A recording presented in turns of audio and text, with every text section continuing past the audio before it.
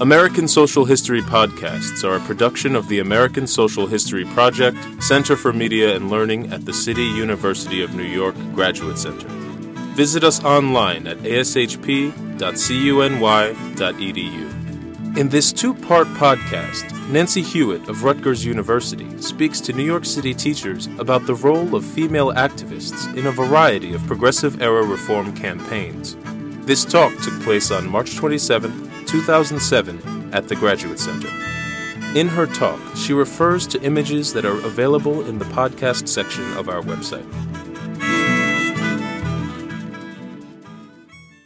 The progressive era incorporates a wide range of problems and an equally wide range of solutions. The 1890s provided a wake-up call for many Americans. After 2 decades of feverish westward expansion, unparalleled industrial and corporate growth, contentious labor organizing, unbridled immigration and urbanization, and a serious economic depression, Americans might have been overwhelmed. Rather than succumbing to malaise, however, reformers throughout the nation looked ahead optimistically to the future, confident in their ability to solve the problems that threatened to fracture their society and culture.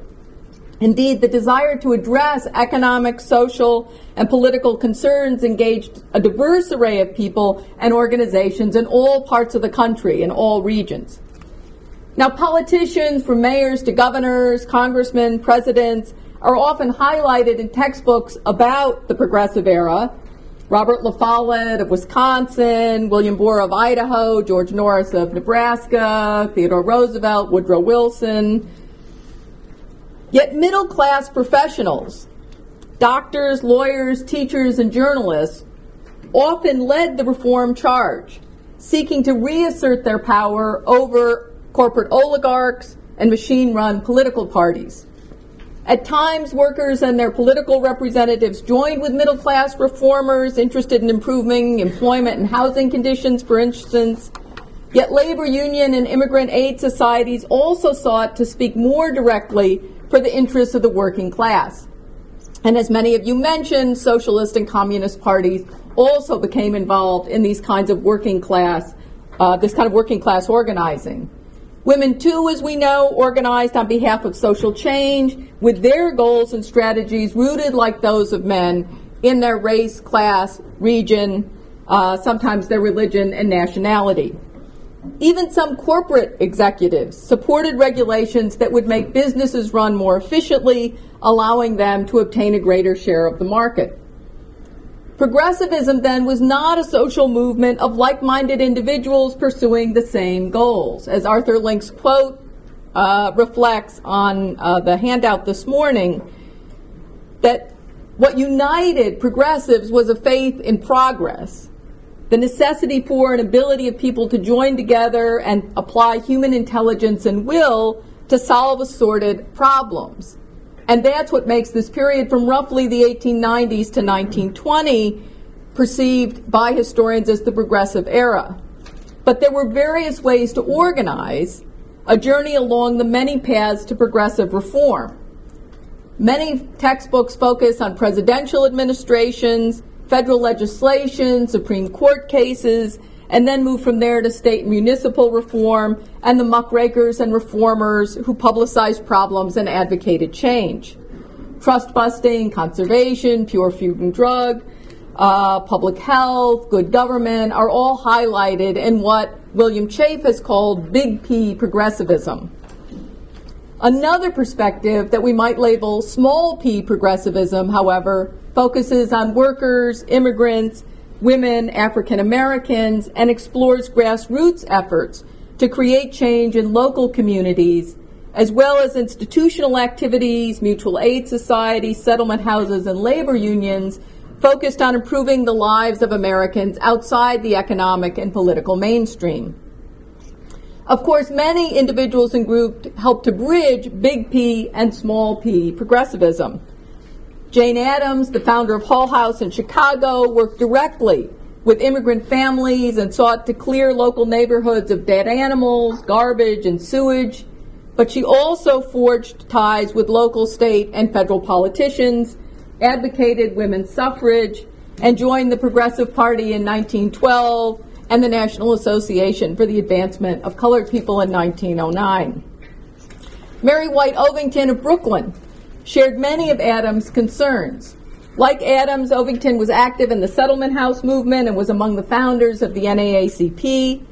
She also labored on behalf of local working women through the Brooklyn Consumers League and was active in third-party politics, though her experiences with race and class inequities led her to support the Socialist Party rather than the Progressive Party. Ida B. Wells shared Ovington's outrage at racial discrimination and her radical politics and joined Ovington, Adams, and W.E.B. Du Bois in the founding of the NAACP. But Wells used her journalistic skills to arouse indignation against lynching, used the courts to challenge racial discrimination in transportation, and demanded the right to vote for black women. Yet she also supported local efforts like the Phyllis Wheatley Home to aid young African American women migrants to Chicago. In order to focus more fully on the diverse ways that various groups of progressive-era activists responded to the critical issues of the day, and to do it in 40 minutes, I'm going to take a problem-centered approach. That is, I'm going to focus on four major problems in this period: corporate trusts, conservation, immigration, and working girls, and explore the multiple ways that people understood and addressed these problems at the federal, state, and local level. Trusts were one of the main concerns for many progressive reformers. They were blamed for a wide range of problems, from low wages and hazardous working conditions to tainted food and medicine and political graft and corruption. When Theodore Roosevelt ascended to the presidency following McKinley's assassination, he immediately chose to use his executive authority to resolve the nagging problems caused by giant trusts, or at least some of those problems. In 1902, the president instructed the Justice Department to bring suit against the Northern Securities Company under the Sherman Antitrust Act, a law that had been rarely used against big business since its passage in 1890.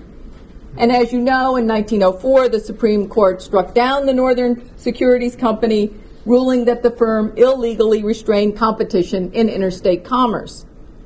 With this victory, TR affirmed the national government's power to regulate monopolies that violated the public interest.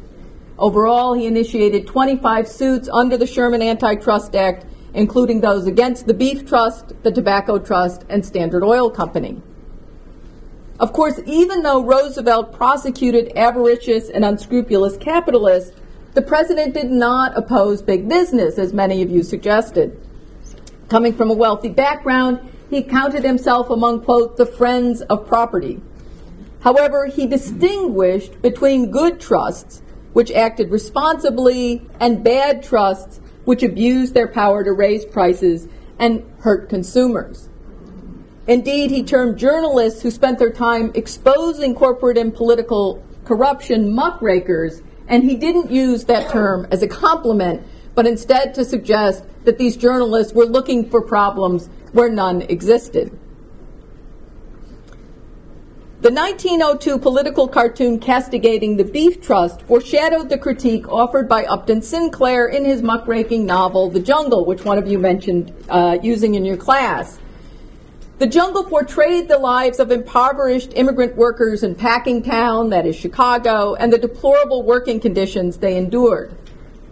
The novel was intended more as a tract advocating democratic socialism than conventional reform. But outraged readers responded more to the vivid descriptions of the shoddy and filthy ways the meat industry slaughtered animals and prepared beef for sale than to Sinclair's argument for socialism. The book revealed in grisly detail how the meat cut up for sausage would be dosed with borax and glycerin, dumped into hoppers, and made over again for home consumption. Not only were consumers revolted by this portrayal, but the largest and most efficient meatpacking firms had good financial reasons to support reform. They were losing money because European importers sent back tainted meat. Congress responded to the outcry by consumers, but also by the support of some of the big beef companies, and passed the Meat Inspection Act in 1906, which comforted consumers and provided a way for large corporations such as Swift and Armour to eliminate competition from smaller firms who couldn't afford to implement the new federal processing requirements. While consumers en masse had an impact on the passage of the Meat Inspection Act, their outrage was most effective when channeled through local, state, and national organizations like consumers' leagues. The National Consumers League was founded in New York City in 1890 and led by reformer Florence Kelley. Local chapters were then established around the country. The National Consumers League focused more on labor conditions than on tainted meat, but they did join efforts to regulate the meat industry as well as other food and drug companies. On an even more local level, far removed from high politics and big business, neighborhood women used what consumer clout they had to force local butchers and shopkeepers to lower prices on everyday food items. One of the most well-studied of these local consumer protests is the kosher meat boycott of 1902, organized in the Lower East Side, Upper Manhattan, the Bronx, and Brooklyn.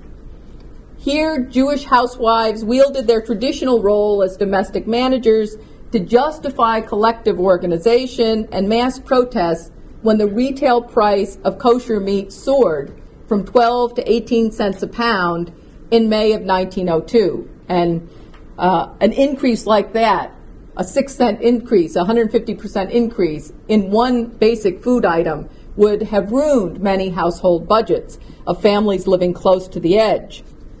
Local butchers, fearing the anger of customers, actually refused to sell meat for a week to try to pressure the meat trust into lowering their prices. But when that failed, local housewives on the Lower East Side called for a boycott of the butchers, broke into the kosher shops, threw meat into the sewers, and accosted women who tried to purchase goods from the boycotted stores. Now, the Jewish Vorwitz and the New York Herald covered the boycott, rabbis supported it, and the protest spread throughout the city. Although such boycotts, which occurred in numerous other cities aimed at other food items, often succeeded in the short run, in the long run, these local consumers couldn't compete with corporate wealth and organization. Nonetheless, these boycotts provided an important sense of empowerment among immigrant women and encouraged them and their daughters to participate in other forms of collective action like mutual aid societies and strikes. Next one. Conservation is another major problem addressed by progressive reformers.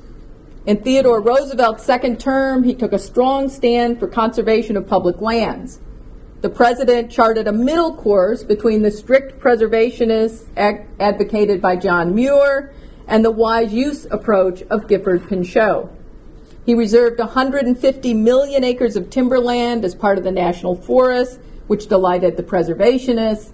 At the same time, siding with Pinchot, he authorized the expenditure of over $80 million in federal funds to construct dams, reservoirs, canals, and other utilitarian projects, largely in the West. Of course, like trusts, conservation efforts took many forms. Geneva Stratton Porter, the author of this book, who was an advocate of John Muir's preservationist view, chose a more artistic mode of activism. Born in 1863 in Wabash County, Indiana, the youngest of 12 children, Jean spent her childhood on a farm, roaming through the fields and spending the greater part of her days watching birds and observing nature's rhythms. After marrying at age 23 and giving birth to a daughter, Stratton Porter discarded the traditional role of housewife and mother and took up photography. She then worked with her husband as her assistant, hiked into the wilderness of Indiana to film wild birds, and Indiana was a wilderness in the early 20th century. She soon built a reputation as a first-rate nature photographer. In addition, by 1914, her home on the aptly named Sylvan Lake had become a wildlife sanctuary.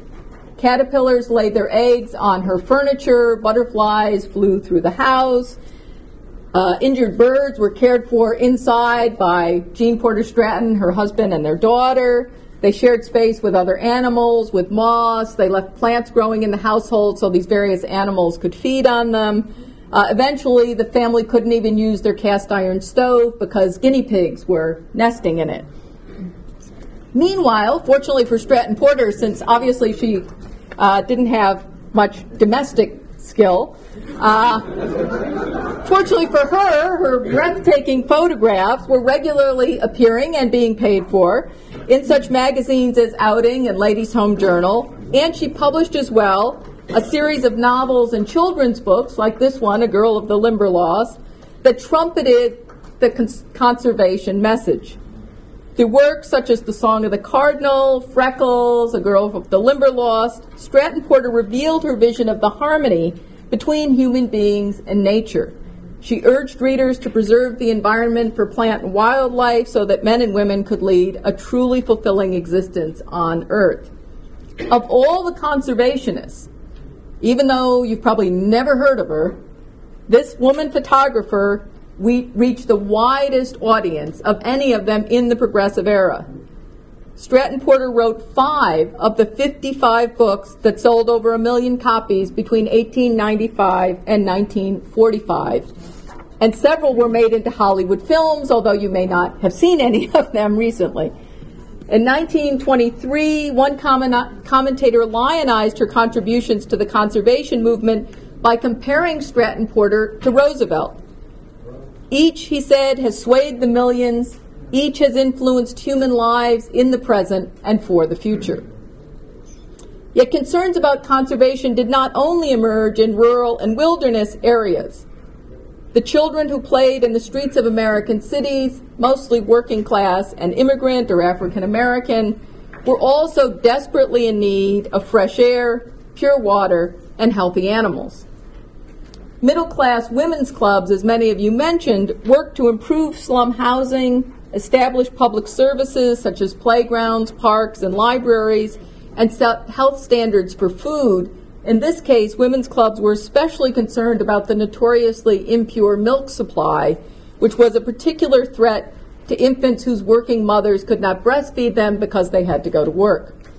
In many cases, local women reformers fought for legislation and regulation at the same time that they organized pure milk campaigns, well baby clinics, and other events to meet the immediate needs of urban families. In northern and southern cities, black and white women established daycare centers and kindergartens that housed health clinics, provided pure milk, and taught working class women, quote, habits of cleanliness that would advance the interests of their own families and the larger community. Now, to justify these activities, women claimed the right to be, quote, municipal housekeepers. As journalist and suffragist Greta Child Dorr explained in 1900, women's place is home, but home is not contained within the 4 walls of the individual house. Home is the community. The city full of people is the family. The public school is the real nursery, and badly do the home and family need their mother. These municipal housekeeping activities transformed urban life in the early 20th century, but also engendered conflict among different classes, races, and nationalities. Immigrant mothers who walked to the settlement houses to receive pure milk and attend well baby clinics did not necessarily want to embrace the lessons in middle-class domesticity that were served up with these material benefits. African American women, on the other hand, often found themselves excluded from white women's organizations and movements. This was true in settlement house programs, but it was true beyond these civic improvement campaigns. In 1913, for instance, the National American Women's Suffrage Association tried to keep Ida B. Wells and other black suffragists from marching alongside the White Suffrage Association in a massive suffrage parade in Washington, D.C. Chicago's black suffragists were put at the end of the parade line, sort of like the back of the bus.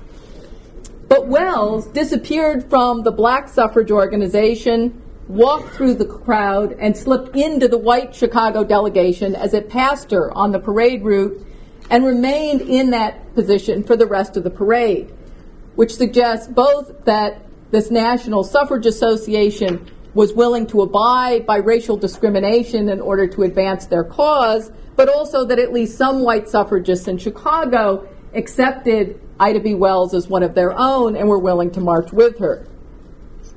Now, Southern progressives were often even more blatant and persistent in their racism.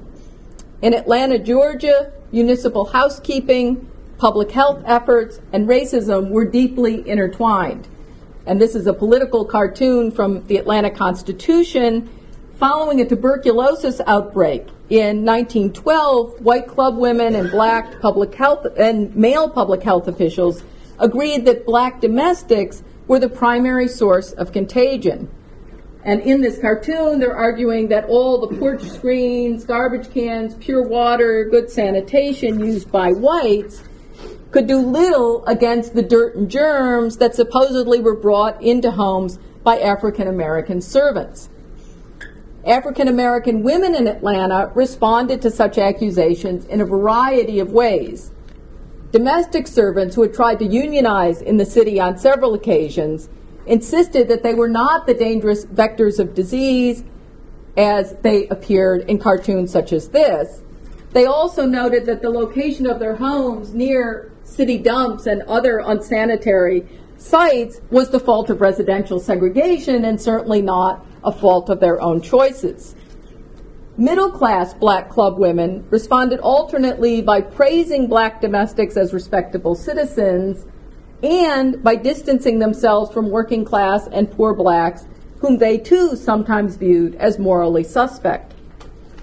In 1908, African American women founded the Atlanta Neighborhood Union, a combination mutual aid society and settlement house, in an attempt to bridge these class differences within the black community. The union offered a variety of resources for working women, including a health clinic to treat tuberculosis and other contagious diseases, and its leaders campaigned successfully for street paving and sewers in black neighborhoods. The willingness of Atlanta's white leaders to respond to the demands of the neighborhood union, however, may have had more to do with their fear of contagion from servants than with goodwill or shared convictions about civic improvement.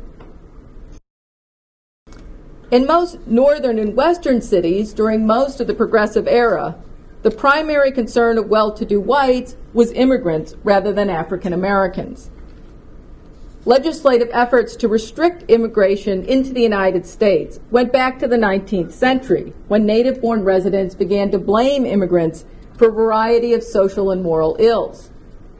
Although varying somewhat by country of origin, immigrants were often perceived as innately predisposed to vice, whether prostitution, drugs, alcohol. Social scientists of the late 19th century validated these prejudices by categorizing darker-skinned immigrants as inferior races. In the late 19th century, as you know, Asians endured the harshest treatment among immigrant groups. First came the Chinese Exclusion Act in 1882, and then in 1908, President Roosevelt entered into a gentleman's agreement with Japan, which reduced Japanese immigration into the United States.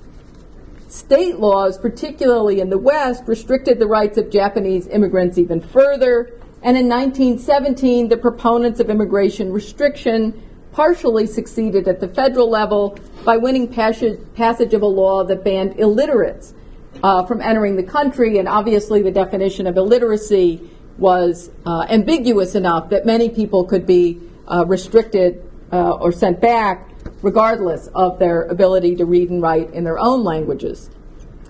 Yet most progressive reformers did not focus on immigration restriction or exclusion as their main goal, at least in the 1890s and early 1900s. Instead, they hoped to improve the lives of immigrants already in the country.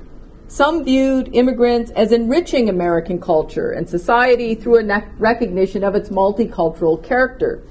Others sought to Americanize the immigrants in hopes they would adopt the ways of the native-born middle class. Next slide.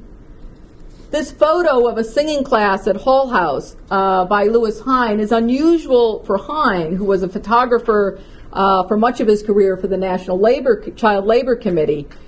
He more often tried to capture immigrant children laboring in factories, mines, sweatshops, and tenement houses.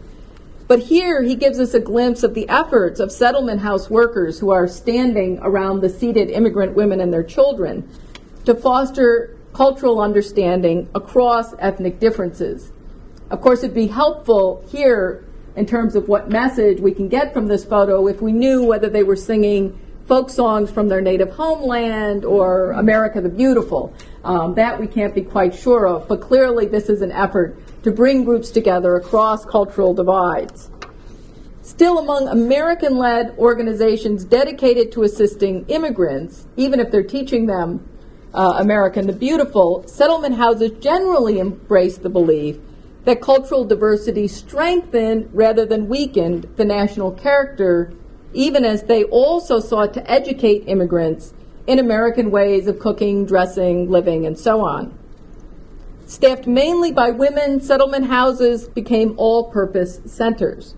Not only did they provide recreational facilities, social activities, and educational classes for neighborhood residents, they also launched campaigns aimed at obtaining legislation for minimum wages, maximum hours, restriction of child labor, consumer protection, and safety regulations in sweatshops and factories. Like Retta Child Door, settlement house residents embraced the notion of municipal housekeeping, reasoning that they could only protect their own households from the chaos of industrialization and urbanization by cleaning up community health and living standards. The settlement movement worked closely with other women's organizations to improve the lives of immigrants and to advance the public influence of middle and upper class women. One staunch ally in many campaigns was the Women's Christian Temperance Union, founded in 1874. Though often viewed today as a conservative organization for its stance on prohibition, in the 1890s, the WCTU supported a broad and often progressive agenda under the leadership of Frances Willard. Under Willard's direction, the WCTU and its nationwide chapters supported women's suffrage, anti-child labor laws, and labor unions. Like Adams and Dorr, Willard developed her agenda around the porous boundaries between public and private, demanding temperance and prohibition as a necessity for what she called home protection. Husbands and fathers who drank excessively, she argued, abused their wives and children. At the same time, the quality of family and public life would be improved, she argued, if women received the right to vote and if young children completed their educations before going out to work. Although Willard died in 1898 before progressivism fully bloomed, she influenced a generation of progressive activists like Jane Addams. With Willard's death, however, the WCTU leaders withdrew much of their support for social reform and concentrated instead on the single issue of temperance. At the same time, the male-dominated Anti-Saloon League became the major force in the prohibition movement. Established in 1894, the League grew out of evangelical Protestantism with Baptist and Methodist ministers leading the way. The group had particular appeal in the rural South, where Protestant fundamentalism flourished in this period. There, the Anti-Saloon League managed to persuade towns and counties to enact laws abolishing bars and saloons, the local option laws that I'm sure you're all familiar with. By 1907, 2/3 of the counties in the South had gone dry. Between 1906 and 1917, 21 states, mostly in the South and West, banned liquor sales completely. Nonetheless, during the first decade of the 20th century, the average consumption of beer and liquor rose. So despite all these dry counties and states, Americans were still drinking more. It rose from 2 gallons per person in 1900 to 2.6 gallons in 1910. This rise alarmed prohibitionists, and now the concern was not confined to the South. Middle-class progressives in northern cities, who identified much of urban decay with immigration, saw the tavern as a breeding ground for immoral activities, whether that was political graft, politicians coming in to buy votes for men, or whether it was men drinking too much and therefore being inefficient in the workplace. Waging their campaign nationally in 1913, the Anti-Saloon League convinced Congress to pass the Webb-Kenyon Act, banning the transportation of alcoholic beverages into dry states. After the U.S. entered World War I in 1917, reformers argued that prohibition would actually help win the war by conserving grain used to make alcohol and saving soldiers from intoxication. Probably didn't succeed in either of those, but it did, of course, mean that the 18th Amendment was ratified in 1919 that finally extended prohibition nationwide. The Prohibition campaign, which flourished initially because of middle-class women's concerns about home protection, had been dramatically transformed by the time national prohibition was imposed. Moreover, the ideas and values that led to the success of the Anti-Saloon League campaign, especially the critiques of immigrant life, were by then shared by many native-born Americans who advocated immigration restriction and or exclusion, who also gained greater influence in the years surrounding World War I. For immigrants, it thus became increasingly important to forge institutions and organizations to advance their own interests.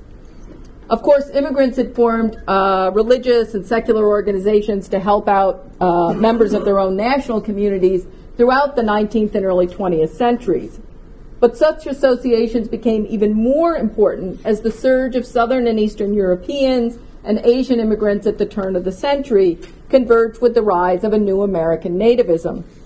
The Hebrew Immigrant Aid Society, pictured here, was one of many such organizations that emerged or were revitalized during the Progressive Era.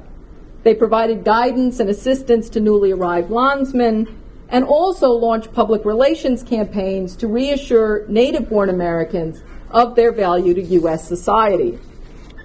For immigrants, ethnic organizations and community-based mutual aid societies provided practical advice and material resources that were critical to individual and family survival. They also offered a rich array of cultural opportunities, plays, songfests, dances, religious ceremonies, celebrations of traditional holidays, and language classes in Yiddish, Hungarian, Polish, Italian, etc. for American-born children. They also provided immigrants seeking employment with information and contacts with employers. Now, for women, this was particularly important because many came from countries where they did not work for wages in their homeland. Family and community networks were thus critical to them finding jobs in the United States. Many of these women were young, the daughters of immigrant families whose lack of children and husbands made them readily available for paid labor. Yet wage-earning women, especially young women, caused great anxiety for their families and for the larger society. And this was true whether young women were recently arrived immigrants or native-born whites and blacks coming in from the country to the city. Indeed, the problem of the working girl, as it was called, loomed large across the American landscape and became a pressing problem for a wide array of reformers and activists during the Progressive Era. Now, the most common image we have from this period of the working girl is the factory worker, and particularly women laboring in sweatshops. And certainly this is one of those issues where you can link present-day concerns, as you mentioned earlier, with circumstances and conditions at the turn of the century. Whether employed in a tenement workshop, as shown here, where domestic and industrial chores, young children and adults shared space, or in an industrial sweatshop, and this is actually the Triangle Shirtwaist Company factory, where they worked alongside men, and beyond the protection of home and family, working girls were considered at risk. But was the risk moral, economic, physical, or political? Did the dangers emanate from employers, from predatory men, crowded tenement households, urban squalor, foreign cultures, lax morals, or the young women themselves? And were those high-risk working girls the innocent and naive native-born daughters moving to the city, or the African-American domestic servants isolated in households filled with lascivious white men, or the immigrant daughters either trapped in low-wage industrial employment or caught up in the pleasures and dangers of urban dance halls and street life? And what were the most viable solutions to this whole array of problems? Now, some progressive activists focus literally on working girls, that is, on child labor and the special dangers faced by those who should be gaining an education rather than a wage. Groups like the National Child Labor Committee mentioned earlier sought laws to restrict or abolish child labor and used parades, photojournalism, state and congressional investigating committees, and other means to inspire outrage over the physical and moral risks engendered by employment of children.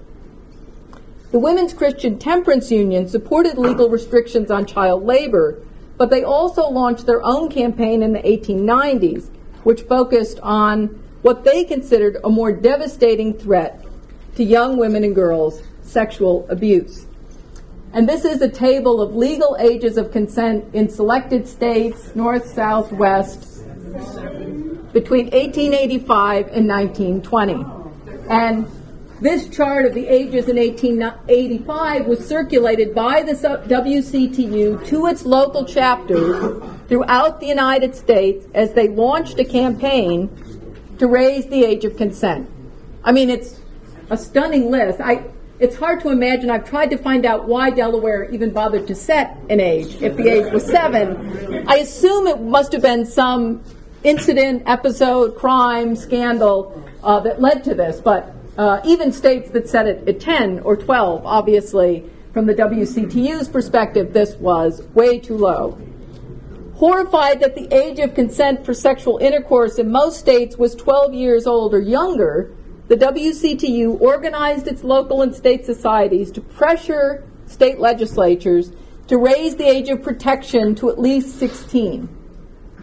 Over the next 3 decades, so this is a very long campaign before you get to the ages you see in the 1920 column, they held hearings, petitioned state legislators, publicized sensational cases of seduction and rape, and used every means at their disposal to convince male legislators to change the law.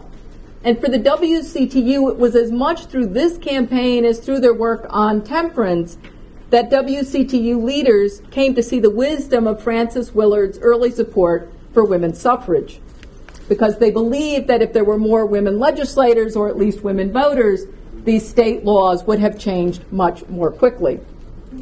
Although states in every region of the country had embarrassingly low legal ages of consent for girls, the fight for reform was most difficult in the South.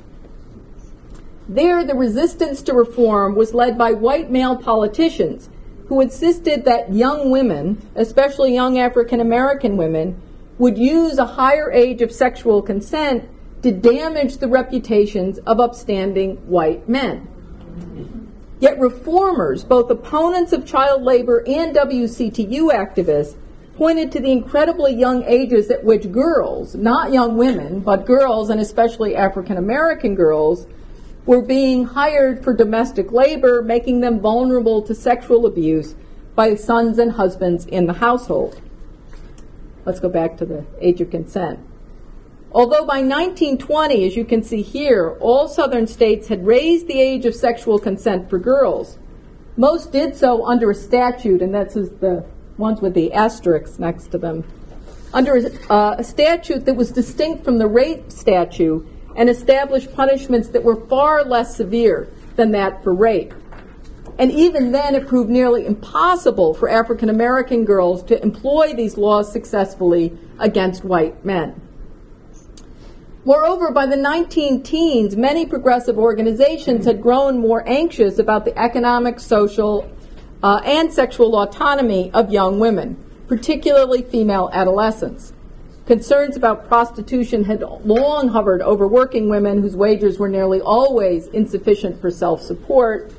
But with the opening of dance halls, amusement parks, and other entertainment venues geared towards heterosexual courtship, moral and sexual dangers loomed larger than ever. And in response to these changes, women reformers fought for a juvenile court system to control delinquency among young women and men. Now, they sought court intervention not so much for punishment as to keep youthful offenders away from what they considered more hardened criminals. One of the first juvenile court systems was established in Denver, Colorado, under the guidance of Judge Ben Lindsay, and Lindsay would only sentence youthful offenders after he checked out their homes. He examined their home life, and if he found poverty, joblessness, intemperance, then he would use his authority to remove delinquents from dysfunctional homes and make them wards of the state. Bless you. Of course, he got to decide what was functional and dysfunctional. In addition, the clients, the young men and women themselves, did not always see eye to eye with reformers or court personnel about the virtues of the juvenile court system. Middle-class progressives sincerely believed that they were providing delinquents with an opportunity to turn their life around. However, many of the youthful offenders hauled into court did not view it that way. Many young women appeared before the magistrate because their parents or neighbors didn't like their choice of friends, didn't like their desire to frequent dance halls, or suspected them of having sex outside of marriage. Activities that violated middle class and even many working class social norms then had become criminalized, even if in a less coercive and punitive manner than that applied to adults. So on the one hand, they're trying to raise the age of sexual consent, but at the same time, they're hauling young women into criminal courts who are having sex without coercion. Many young working women had other ideas, of course, about how best to improve their lives. Some sought out or were recruited by the more progressive unions, the Industrial Workers of the World, the International Lady Garment Workers Union, and you all know about the major garment industry strikes in Lawrence, Massachusetts, Paterson, New Jersey, and of course, New York City. They also make clear, these strikes, that at least some middle-class and upper-class progressives, for instance, those who joined the Women's Trade Union League, could look beyond their own class interests in shaping a reform agenda, although, of course, there are still tensions between working-class and middle-class women. And some progressive reformers who didn't automatically support unions, nonetheless supported some of their demands, such as shorter hours, and worked vigorously to get legislation and court cases through that would shorten working women's hours to 10 hours a day. Of course, working girls, maybe some of those in unions, some of those who never joined a union, also viewed birth control as an important weapon in their fight for economic advancement and personal independence. Again, middle-class women like Margaret Sanger, who opened her first birth clinic in Brownsville, spoke directly to the interests of working women, in part because of the economic precariousness of her own young life. But it was working women and working-class families who really pushed the movement for birth control and women's sexual autonomy, at least within the family, and middle-class and upper-class women who generally feared women's sexual autonomy and led opposition to birth control. Ultimately, however, it was the physical safety of working girls that re-cemented the bonds between middle-class progressives and laboring women. As mentioned earlier, on March 25th, 1911, the Triangle Fire, in which 146 women were killed, electrified New Yorkers and horrified workers, union leaders, and progressive reformers across the country. Like 9/11, the fire was visible from long distances, and pedestrians and workers, shoppers and policemen, firemen and tourists saw the horror close up, including women leaping to their deaths, as you see here, from the 10th floor of the locked Ash Building. Soon after, reports blared from newspaper headlines, investigations were launched, ministers, labor leaders, politicians, club women, union leaders, and even some industrialists expressed outrage and demanded action, and protective labor legislation, including restrictive fire code, were soon passed by the New York City Council and the New York State Legislature. However, even at this moment of unity among progressive forces, labor activists worried that legislation was not enough. Workers also needed the collective power of unions to ensure enforcement of the law and to extend its protection to other workplaces. Now, the final image I'm going to use this morning is a political cartoon castigating the United States Radium Corporation, a New Jersey manufacturer of luminous paints that required the purification of radium from carnotite ore. So these women are extracting radium from the ore, creating luminous paints, and then painting objects with this radium-based paint. Now, for fun, many of these young women workers painted their nails with the product they produced, but they also painted telephone dials and were told to wet the brushes with their tongues to keep the bristles sharp. And some of them even painted on lipstick before they went to meet their boyfriends at dance halls late at night so their lips would glow in the dark. Of course, by these means, workers were exposed to deadly levels of radium poisoning, but the company attributed to the high death rate among their workers to other causes, including syphilis, a charge they used consciously to smear the reputations of these young women workers. This 1926 cartoon is one of many critiques of corporate indifference to workers' health and safety in the years following the Triangle Fire. I think what's notable here is both the image of the working girls of the 1920s, which although the company tries to smear them, here are shown as sort of respectable working girls and fashionable. But clearly, 15 years after the Triangle Fire, working girls still faced many hazards in the workplace, although most, like radium, were less spectacular, if no less deadly, than the Triangle Fire. When working girls in the radium plant sought relief, they didn't turn to middle-class reformers or unions or even legislators. Instead, they went to the media and to court. And after long and very costly litigation, the 5 surviving radium girls who went to court won a $10,000 settlement each.